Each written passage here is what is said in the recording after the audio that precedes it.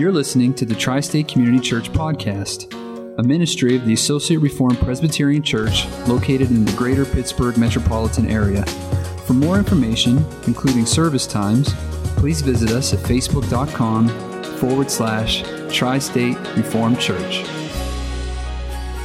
Luke chapter 1, verse 39 through 56.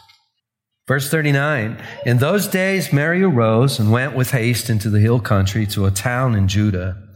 And she entered the house of Zechariah and greeted Elizabeth.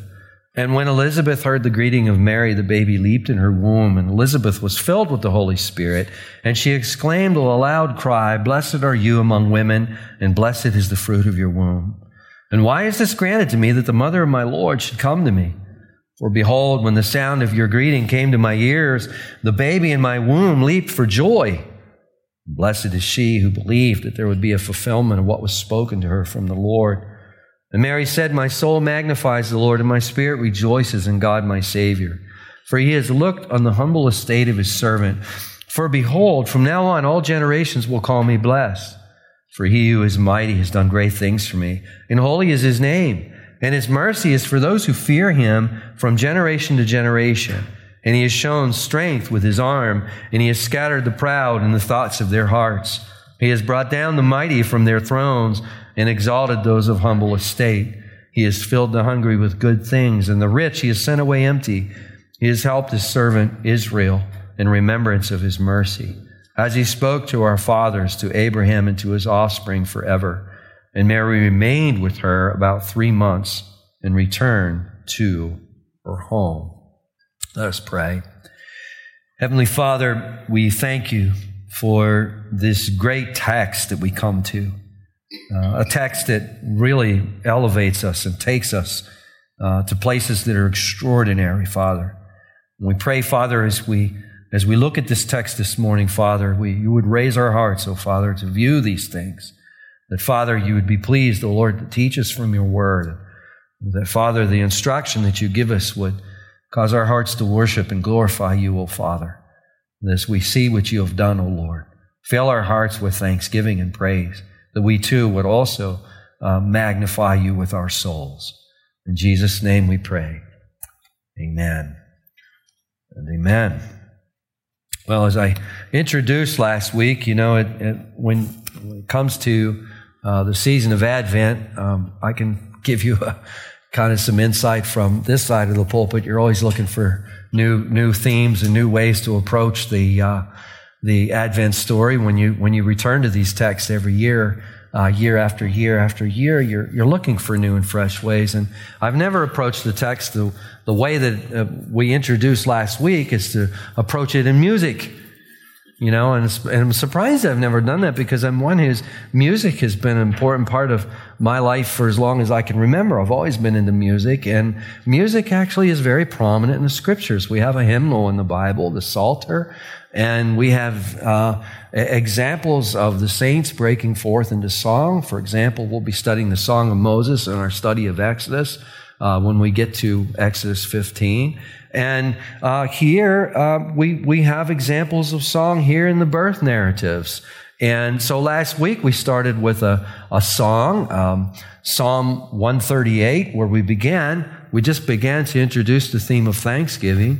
And I really like the idea of just starting in Psalm 138 as a bracket, if you will, and going through the season of Advent, and then completing the season of Advent with going back to Psalm 138 and concluding Psalm 138 with another bracket, so that we're looking at the season of Advent through the lenses of Thanksgiving. And we're doing it through the songs that we have in Scripture. So this is this is our approach this morning. And there's another thing in regards to the structure, another matter of housekeeping, which I think you'll find very fascinating and interesting.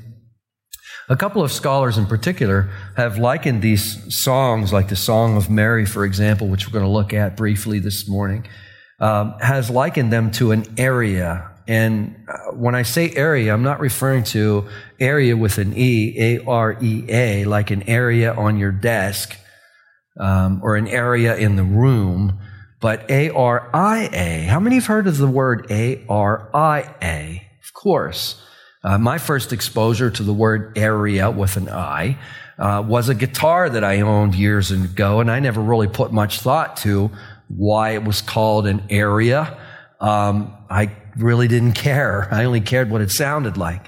But what a perfect name for an instrument, especially a solo instrument.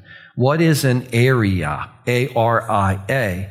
It's a place, if you think of a musical, for example, it's a place where the narrative stops. Like in a musical, you'll have the actors and actresses going through, if you will, the narration. And they'll begin communicating the narration to the audience through singing and through various movements, if you will, communicating the narrative, if you will. And then once they've gone through a few scenes where enough of the narrative has been brought forth, well, then they'll stop, where the action and the narrative practically moves to a halt, and you'll have a soloist come out. And what is the point of the soloist coming out? Well, the soloist comes out with an aria. And the point of the area is to now begin in song to explain the significance, if you will, of the narrative that has developed so far, so that the audience can begin to marinate in the significance of what is being communicated. Does that make sense? And we might not think about it. You watch a musical and you see what's going on, and you might not think much about it, but it's cleverly written. If the musical is good, it's cleverly written in order to do that. And these scholars, Tanhill and Watts, they have pointed out that that's exactly what we have going on here with Mary's song, where as we go through this, you're going to see where the narrative practically stops. And in here we have this song, if you will, of Mary, where she now begins to interpret the significance of the events that have taken place, so that the reader may pause with her and take in and marinate, if you will, in the significance of what God has done. Does that make sense? It's really a wonderful way of looking at this. So in our text this morning, we need to develop a little bit of the context. If we're going to marinate in the significance of something, we need to know what that something is. If you look at verse 39, you read those first words there, in those days. And here Luke is giving us a time marker, in those days. And we might ask, well, in what days? Well, in the days of what the church has historically called the Annunciation. How many have heard of the Annunciation? And I like to bring up these words because these words remind us that we do not exist in isolation from church history. In other words, we don't exist in isolation from the saints who have gone before us. It's dangerous to do that, by the way. We stand on the shoulders of the saints who have gone before us. We are connected with them. And in fact, even as we worship, as I was bringing out last week, even as we worship, we join them in worship, don't we? We join them and we join the holy angels as we begin to worship the Lord. It's not just us and Jesus. We never want to think of it that way. So I like to bring up these words, Advent, these words, Annunciation. Well, what exactly is the Annunciation? The Annunciation is Gabriel's announcement to Mary. If you look at verse 28, Gabriel is dispatched from heaven to a city in Galilee, to a virgin named Mary in Nazareth. And in verse 28, he says to her, "Greetings, O favored one, the Lord is with you." Now in verse 30, he says, "Do not be afraid, Mary. You have found favor with God. Behold, you will conceive in your womb and bear a son. You shall call his name Jesus. He will be great and will be called the Son of the Most High. And the Lord God will give to him the throne of his father David, and he will reign over the house of Jacob forever, and of his kingdom there will be no end." Now what a truckload is being given to this young woman. With this announcement, with this Annunciation. I could spend many weeks studying all of that, couldn't we? And we're quite familiar with it. Now, in verse 34, Mary asks the question that all of us would ask. How in the world is this going to be since I'm a virgin? And then we're taken to such a great height. Verse 35 is so amazing. Year after year, of looking at this text, I've never disappointed by the amazement is always fresh, isn't it, when we come to this text. Look how Gabriel answers Mary in verse 35. The Holy Spirit will come upon you, and the power of the Most High will overshadow you. And what does this recall? This recalls the glory cloud overtaking Mount Sinai, if you will, God's presence over Mount Sinai, And in the midst of God's presence, if you will, you have the creative agency of the Holy Spirit. We can think about Genesis 1, in the beginning God created the heavens and the earth. And then when you get to verse 2, you find the Spirit of God hovering over the abyss, if you will. The Spirit of God. Creation is a triune event, isn't it? It's a triune exercise. Father's decreeing through the Son, Holy Spirit executing that decree, if you will, making it happen. And here we have this overshadowing of Mary, if you will, overshadowing here, the Spirit coming over her so that the child who is born will be called Holy, the Son of God. In verse 36, Gabriel gives something that Mary can have to confirm her faith. It's really wonderful. In verse 36, Gabriel says, listen, your relative Elizabeth, the one who's been trying to have kids all her life and has never been able to have children. Well, guess what? She has conceived a son, and she's now in the 6th month of her pregnancy. And again, think about how this would encourage you if you were Mary. Think about how that would encourage you. Oh, there's someone I can talk to. Because who's going to believe all this, by the way? But I've got somebody who I can talk to at a really deep level and not think that I've lost my marbles or think that I've been unfaithful to Joseph. Now, Gabriel says in verse 37, nothing will be impossible with God. And Mary answers in a way, if we were studying we're going to next week, but if we were studying Zechariah this morning, we would be wanting to make a comparison to the way Zechariah responds to Gabriel's announcement to him and the way Mary responds to Gabriel's announcement to her. When you look at verse 38, Mary responds with such a wonderful, exemplary way. She says, behold, I am the servant of the Lord. Let it be to me according to your word. Let it be to me according to your word. This is exemplary. Her faith here is astounding. And we're going to get to that here in a few minutes. So the angel departs from her in verse 38. And then we have our time marker in those days. So in what days? In the days of the Annunciation. In the days that are surrounding this announcement of Gabriel to Mary. And in those days, we find that Mary arises. She arose and went with haste into the hill country, if you will. The word haste here could mean eagerness, if you will. William Mounce in his New Testament translates it eagerness. In those days, Mary arose and went with eagerness into the hill country. The one lexicon as a interesting comment on here, it says that the word that is translated haste means an earnest commitment of an obligation or an experience, or an earnest commitment in discharge of an obligation or an experience. Now, what does that adds another flavor to this. What is Mary doing? Well, in regards to what she's experienced by this announcement, she is getting on the first train to her relative Elizabeth. And she's wasting no time. With eagerness and zeal, she's making her way. It's a dangerous journey into the hill country. We're told in verse 39 to a town in Judah. And she enters the house of Zechariah and she greets Elizabeth. And in verses 41 through 45, we also have another astounding section of Scripture, one of the most astounding sections of Scripture in the New Testament. We're told in verse 41 and following that when Elizabeth heard the greeting of Mary, the baby leaped in her womb, and Elizabeth was filled with the Holy Spirit.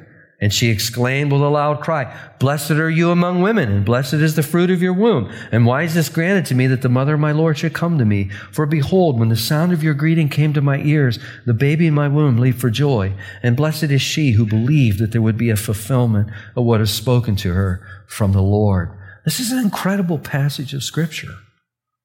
Now, why? Why do I say that? Well, because here we have Mary walking into Zechariah and Elizabeth's house. And at the moment, at the point she greets Elizabeth, the infant, the baby that Elizabeth is carrying in her womb, John the Baptist, he immediately leaps for joy. He immediately leaps for joy. And we might ask, why? Why does he do that? Because Jesus has just come into the room. Now, how in the world does that work? If you look back to verse 15 and you look at Gabriel's announcement to Zechariah, Gabriel said that John the Baptist would be filled with the Holy Spirit even from his mother's womb. Now, there's a lot of things here, and I want to get to. There's some application I want to make here for you parents that I think is going to really encourage you here. But before we get to that, let's make another obvious application. How long do you suppose Mary is in her pregnancy with Jesus at this point? Maybe a week? Maybe 2 weeks? We can't be certain. But what we can be certain of is as soon as she is able to get on her way into the hill country, she makes her way. She does it as fast as she can. We don't know how long the journey is. It's going to take a little bit of time. But a week? 2 weeks? My point is, Jesus, even though Mary has just conceived by the way of the Holy Spirit, we have a person here. And this has obvious implications for personhood, doesn't it? When does a human being become a person? Upon conception is the answer that we must give. Upon conception. And if you let me digress just for a moment. Oftentimes we refer to these babies at this point as a fetus. And let's be cautious there. If we were in an academy, in a military academy, for example, let's suppose we were all in the Marines and we're in boot camp. If we're being sent into war, we're not going to refer to the enemy as mothers and fathers and sons and daughters. We're not going to refer to the enemy as a father with 3 children or the only son of 2 parents in Wampum, Pennsylvania. Or whatever. We're not going to refer to people in these personal ways. We're going to be taught to refer to them as the enemy. Now, what's the point here? The point is depersonalize them, and then you're able to it's easier to destroy them once they're depersonalized. And the idea of a fetus, how depersonalized? It's a human being. Mary comes into the room carrying a human being, and in this case, Jesus. And John the Baptist, 6 months in Elizabeth's womb, leaps for joy. How does this happen? By way of the Holy Spirit. That's how it happens. By way of the Holy Spirit. And this brings us to another application here. If you mind me digressing just a little bit, but I always want to give encouragement to our parents.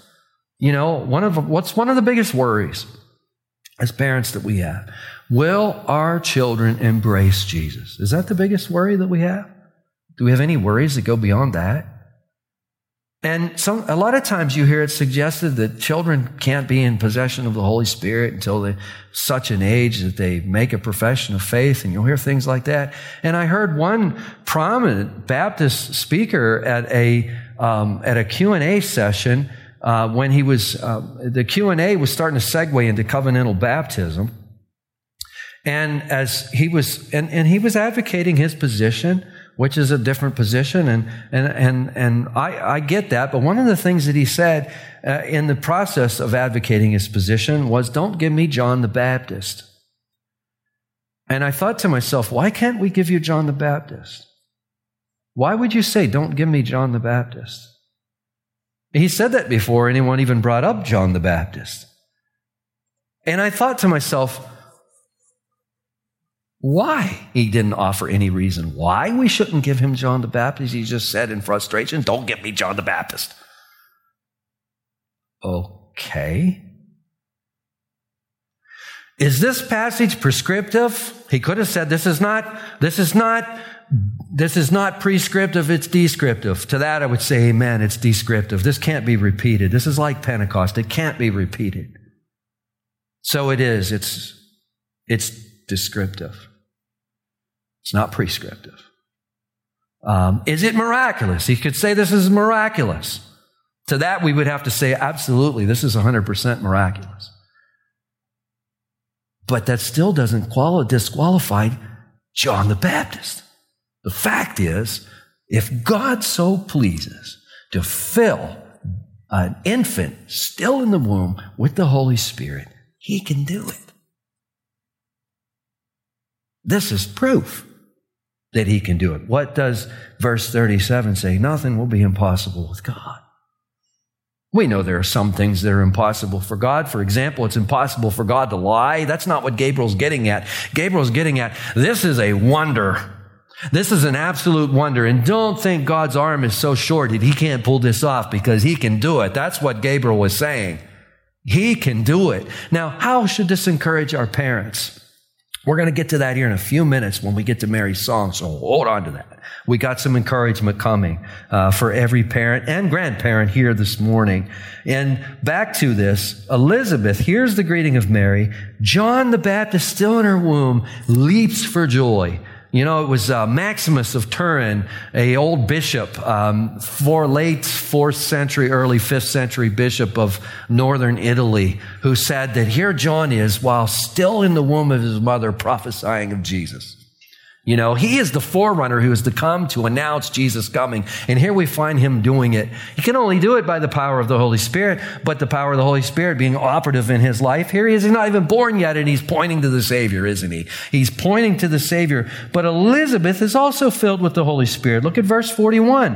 When Elizabeth hears the greeting, baby leaps in her womb. Elizabeth is filled with the Holy Spirit, and she exclaims with a loud cry. Notice the repetition there. She exclaims with a loud cry.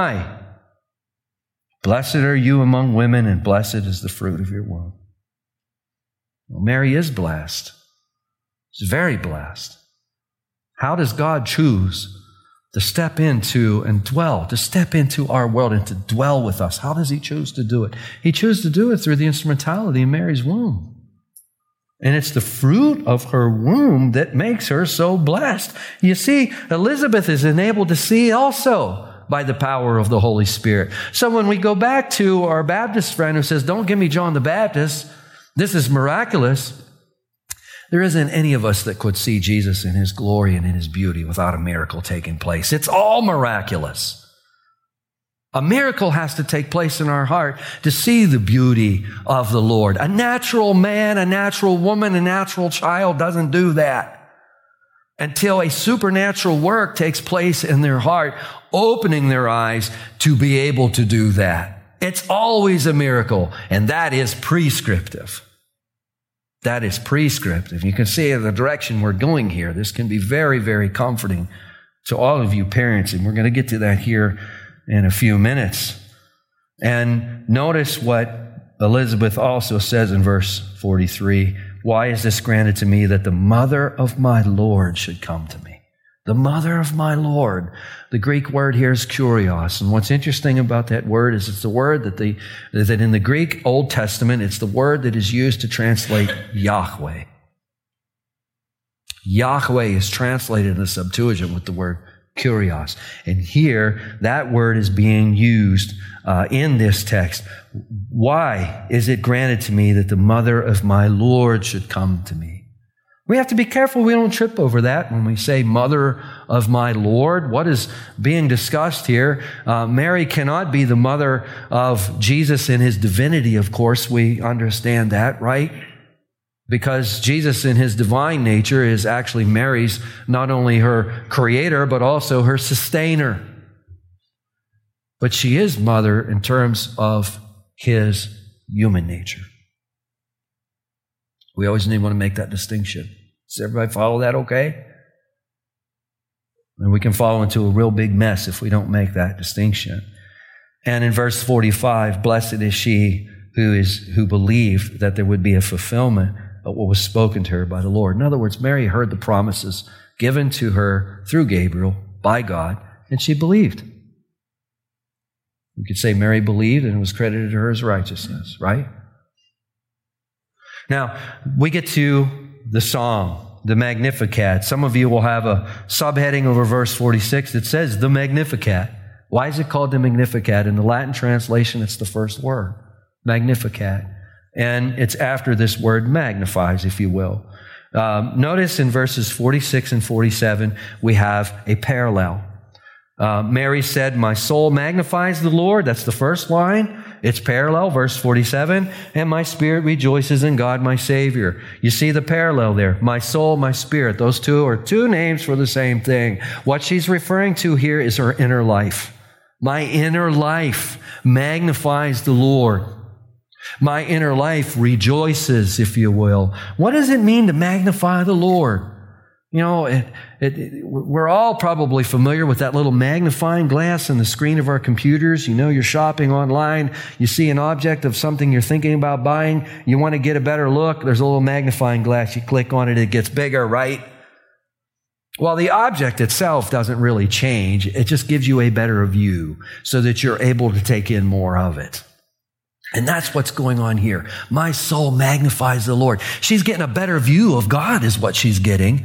And she's getting this with her soul, and her soul is rejoicing in this. One lexicon speaks of this magnifying, if you will, to cause to be held in greater esteem through praise or deeds, to exalt or glorify. To cause to be held in greater esteem, if you will.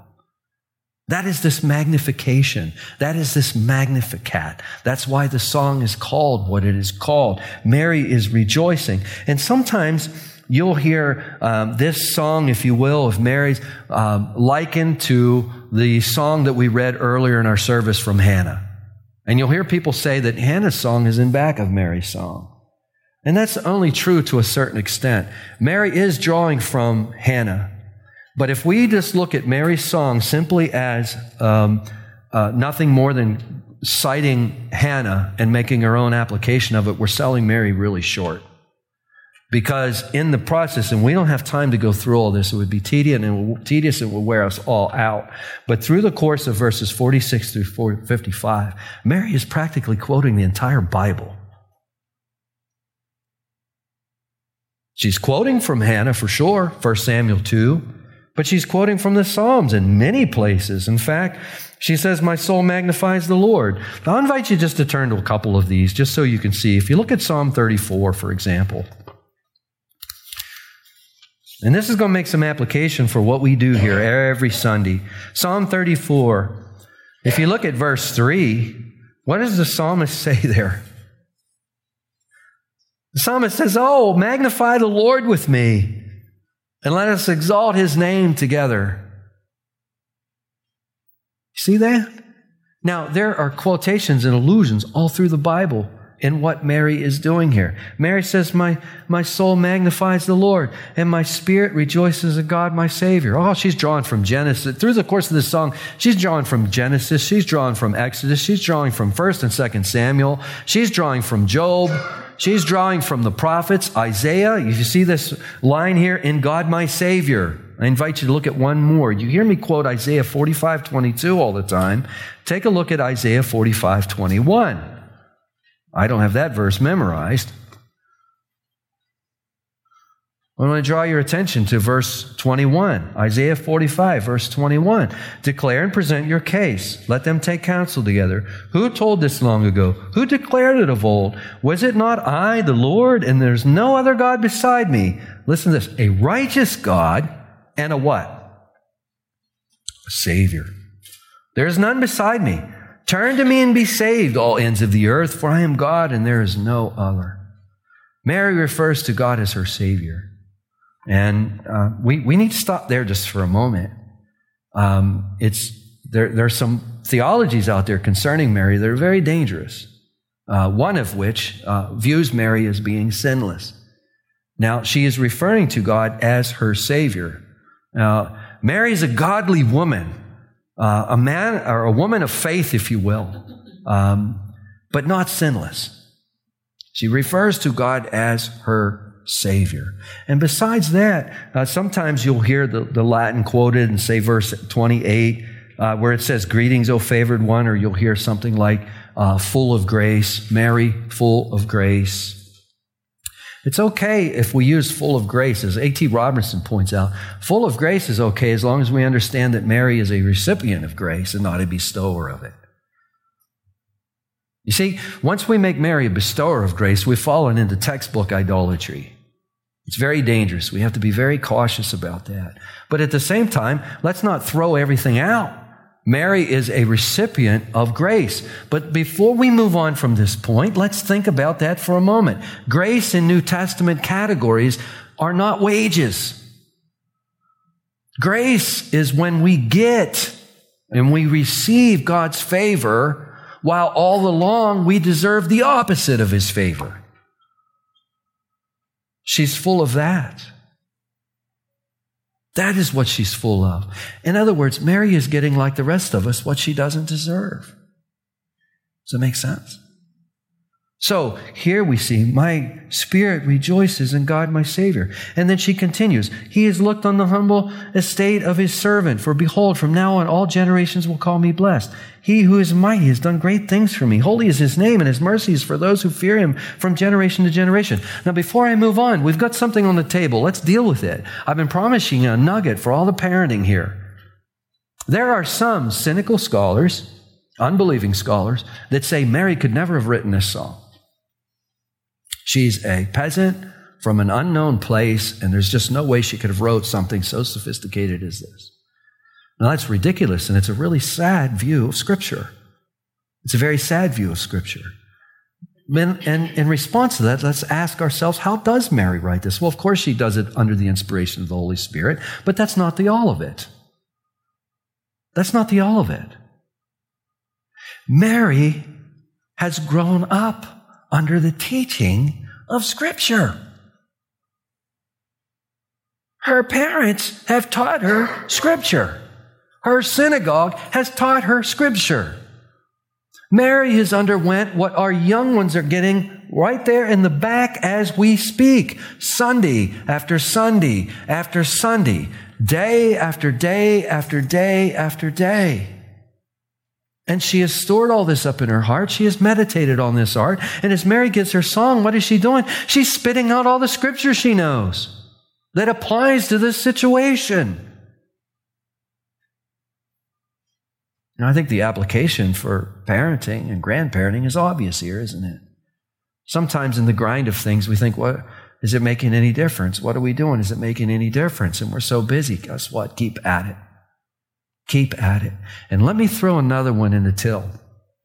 Another example in the till. We're always praying that our children will never know a day where they didn't know Jesus. But we all know, statistically speaking, not every child has that experience, do they? Some are called very early.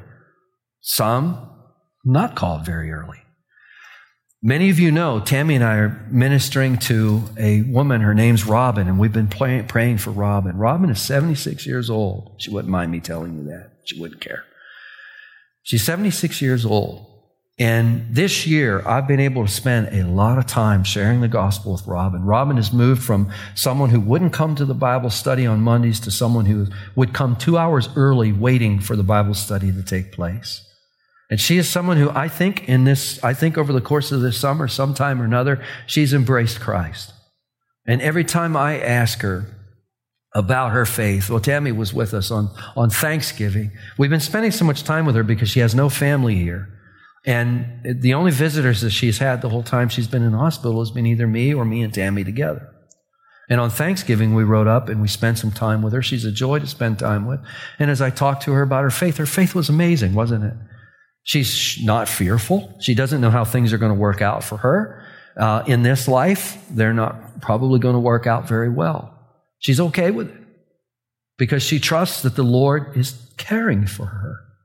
Now, as I've gotten to know more and more about Robin, and as I've gotten to know her only relatives who are clear out in California, her brothers, I have discovered that her mother used to take Robin to church when she was a girl.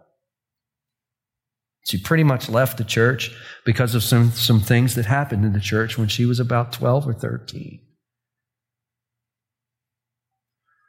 Her mother undoubtedly, what I've learned about her mother is undoubtedly prayed for Robin. Come on, every parent, Lord, save my kids. If you have life in you, you're praying for your kids to be saved. If you're not praying for your kids to be saved, you probably don't have any life in you yourself. But if you have life in you, you're praying for your kids to be saved. And I'm going to guess, based on what I've heard, that Robin's mom prayed for Robin. Yet she never lived to see her conversion in this life. But Tammy and myself are seeing it.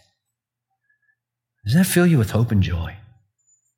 That's why I'm always constantly encouraging.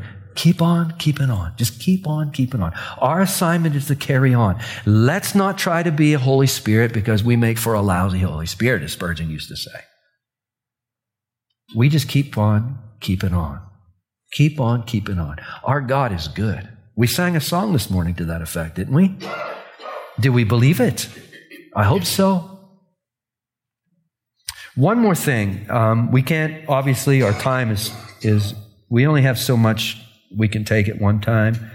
I want to point out one thing about this song here, and that's the reversal. You'll notice a reversal. In verse 48, Mary says that God has looked on the humble estate of his servant. For behold, from now on, all generations will call me blessed. Now here we see a great reversal. What's this all about? And this theme carries on through the entire song here. What is this all about? This reversal. Well, who is Mary?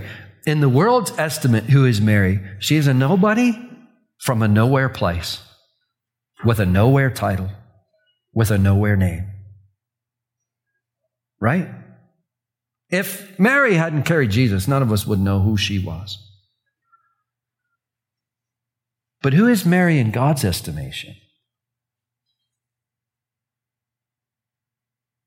Oh my goodness. She's precious. Precious beyond what we can even begin to comprehend. And which is reality? The first or the second? In other words, what is true reality? Is it the world's estimate of Mary? Or is it God's estimate of Mary? You see the reversal? The reversal of the world's value system. The complete, total reversal of the value system of this world. And what is Mary saying? He has looked on the humble estate of his servant. She knows she's a nobody. For behold, from now on, all generations will call me blessed. Oh, wow. Oh, look what God has done. We shouldn't read this song as to think that Mary is focused on Mary, because Mary is not focused on Mary in this song. Mary is focused on what God has done in her life and what that means for the people of God. Because look what she says next. She says in verse 49, for he who is mighty has done great things for me, and holy is his name, and his mercy is for those who fear him from generation to generation. His mercy is for one group of people. What group of people? Those who fear him. For what time? From generation to generation. Here we are, 2,000 years later, nearly 6,000 miles removed. And what are we doing this morning? This blessing is for each one of us as well. We're never going to be esteemed by this world, but you see the great reversal here. What is God bringing down? He's bringing down the proud, verse 52. He brings down the mighty from their thrones. He exalts those of humble estate. He's filled the hungry with good things. The rich he has sent away empty. He has helped his servant Israel in remembrance of his mercy as he spoke to our fathers, to Abraham and to his offspring forever. A couple of quotes here. And we'll conclude. One quote from one commentary I think is really helpful here. God scatters the proud who are self-sufficient. It's self-sufficiency that's in view here. This scholar writes, the proud look down on others because they do not look up to God. They do not look up to God. And in the Bible, the proud are constantly presented as God's enemies. Their understanding of their will are oriented against God. They usurp the divine prerogatives. They do not have any sense of divine transcendence or scorn both God's sovereignty and the needs of other humans because of their exaggerated opinions of themselves. Lloyd Jones comes in and says this: everything that man boasts in, his intellect, his understanding, his power, his social status, his influence, his righteousness, his morality, his ethics, his code, every one of them is utterly demolished by this Son of God. That's pretty comprehensive. I'll read the list to you again. His intellect, his understanding, his power, his social status, his influence, his righteousness, his morality, his ethics, his code. Everything that you're going to see on the news tonight. That's what you're going to see every night on the news. It's rubbish. What's interesting is Lloyd Jones went further than saying it's rubbish. He says it's going to be utterly demolished. It's a reversal. And it's going to be utterly demolished by the Son of God. He goes on to say, let any man arise and say he's going to govern, to be God of the whole world. You need not be afraid. He will be put down. Every dictator has gone down. They all do. Finally, the devil and all that belong to him go down to the lake of fire and will be destroyed forever. The Son of God has come into the world to do that. A lot of fear today about dictators around the world. Doesn't mean they can't create a lot of problems for us. Doesn't mean we can't be persecuted. We can. Doesn't mean we can't die at their hands. We can. But what it does mean is unless they repent and bow their knees to the Lord, they will go down. You can count on it. They will not prevail. They never have. They never will. There's a lot of hope there for us, isn't there? I think our time is spent. We could go on for a good while, but why don't we conclude with that, and Lord willing, we can pick up next time. Sound okay? Let's pray. Heavenly Father, we thank you, Lord, for this great reversal that we see in this great song of Mary, where we begin to take in, and we're only beginning to take in the significance of the annunciation, of the announcement that Gabriel makes to Mary. And here we find Mary only weeks in her pregnancy, and John the Baptist, 6 months in Elizabeth's womb, is leaping for joy at the presence of Christ in the room of their house. And Father, we begin to see this great reversal. We begin to see the value systems and the mighty and the proud falling, O Lord. And we begin to see, O Lord, where you're really turning the world upside down. This whole thing is beginning in the room of this house, whose location is not even named. Oh, Father, we thank you for this. And we thank you especially, oh, Father, for a carpenter, the son of a carpenter, will be the one who actually turns everything upside down. Oh, Father, and we might say he turns everything right side up. So, oh, Father, we pray that you'll fill our hearts, oh, Father, with these things afresh this morning and through this season for your glory. In Jesus' name. Amen.